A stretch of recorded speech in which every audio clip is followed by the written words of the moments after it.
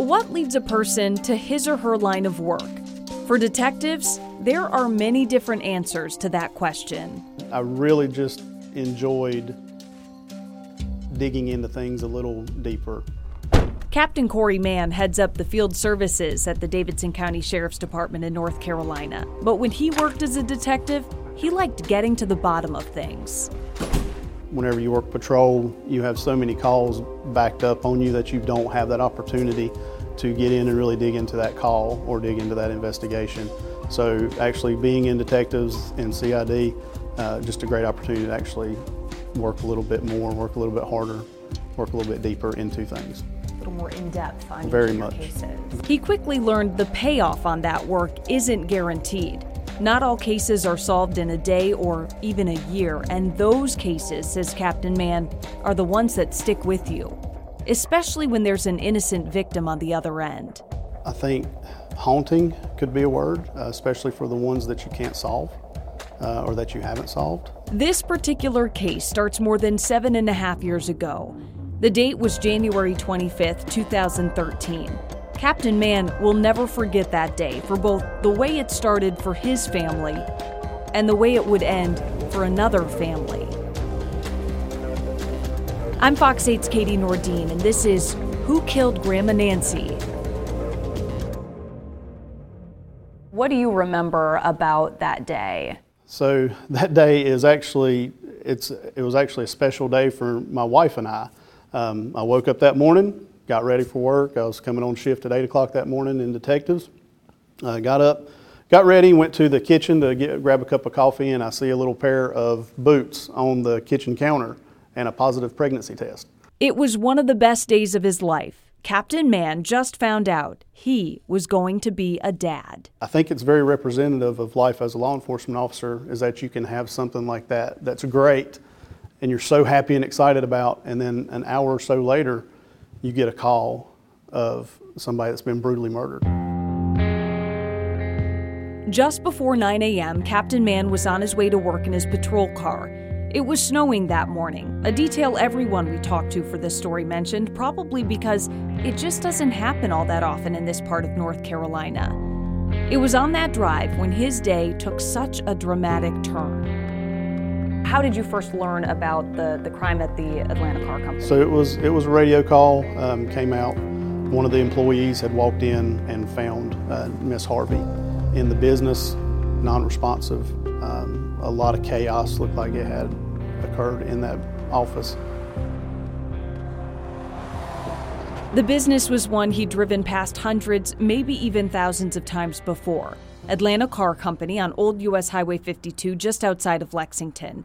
He would soon learn Miss Harvey, Nancy, a beloved mom and grandmother to 11, was the owner.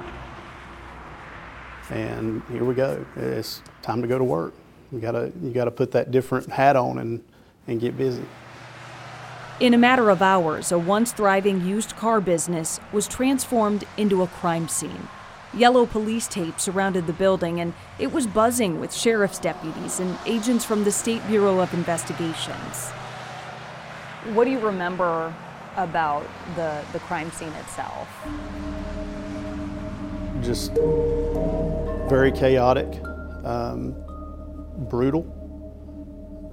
I think brutal just sums it up if you want one word. A lot of dismay. A very, very heinous crime. Gary, Garry, Frank, Frank. And what's your title? I'm the elected district attorney for what's currently District 33. That's Davidson and Davie counties. And how long have you had this role? 22 years. Longtime Davidson County District Attorney Gary Frank was even asked to visit the scene that morning. You could say it was all hands on deck. Well, I remember it was snowing the morning the sheriff called me and told me about the incident. And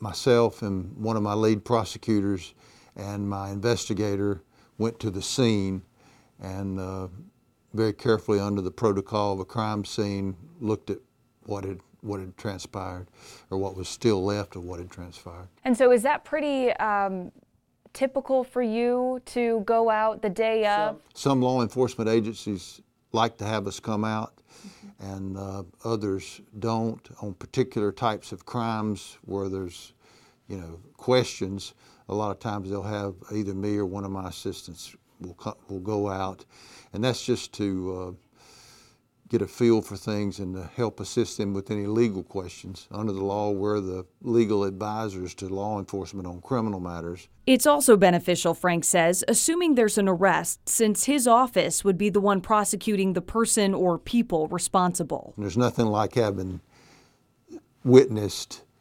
yourself, and particularly in instances where the victim is somewhere that they had every right to be, and it was a private place for them, and it sort of sears everything into your mind. At the time, then Davidson County Sheriff David Grice released few details to the public about what happened inside Atlanta Car Company. They know what we did, we know what they did, and we know the brutality which was involved. The silence only seemed to make people speculate more. If you're not familiar with Lexington, it is a small town with a population of about 19,000. You might consider it a bedroom community to some of the larger nearby cities like Winston-Salem and High Point. It's about an hour north of Charlotte. People around here take pride in knowing one another. The area of town where this murder happened is largely commercial, but it is peppered with older neighborhoods. Here's one woman a couple days after Nancy was killed who lived near the business. This is a small town, so everybody knows everybody, and everybody has this, or this happened or that happened. I mean, I just want to know that whatever happened, they know what happened and they can catch whoever did it. It wasn't until the autopsy report came out months later that we learned just how horrific this crime really was. I hadn't seen the autopsy for myself, so I requested a new copy from the state. I have to admit, when I first read over it, oh my gosh, I was speechless. that poor woman.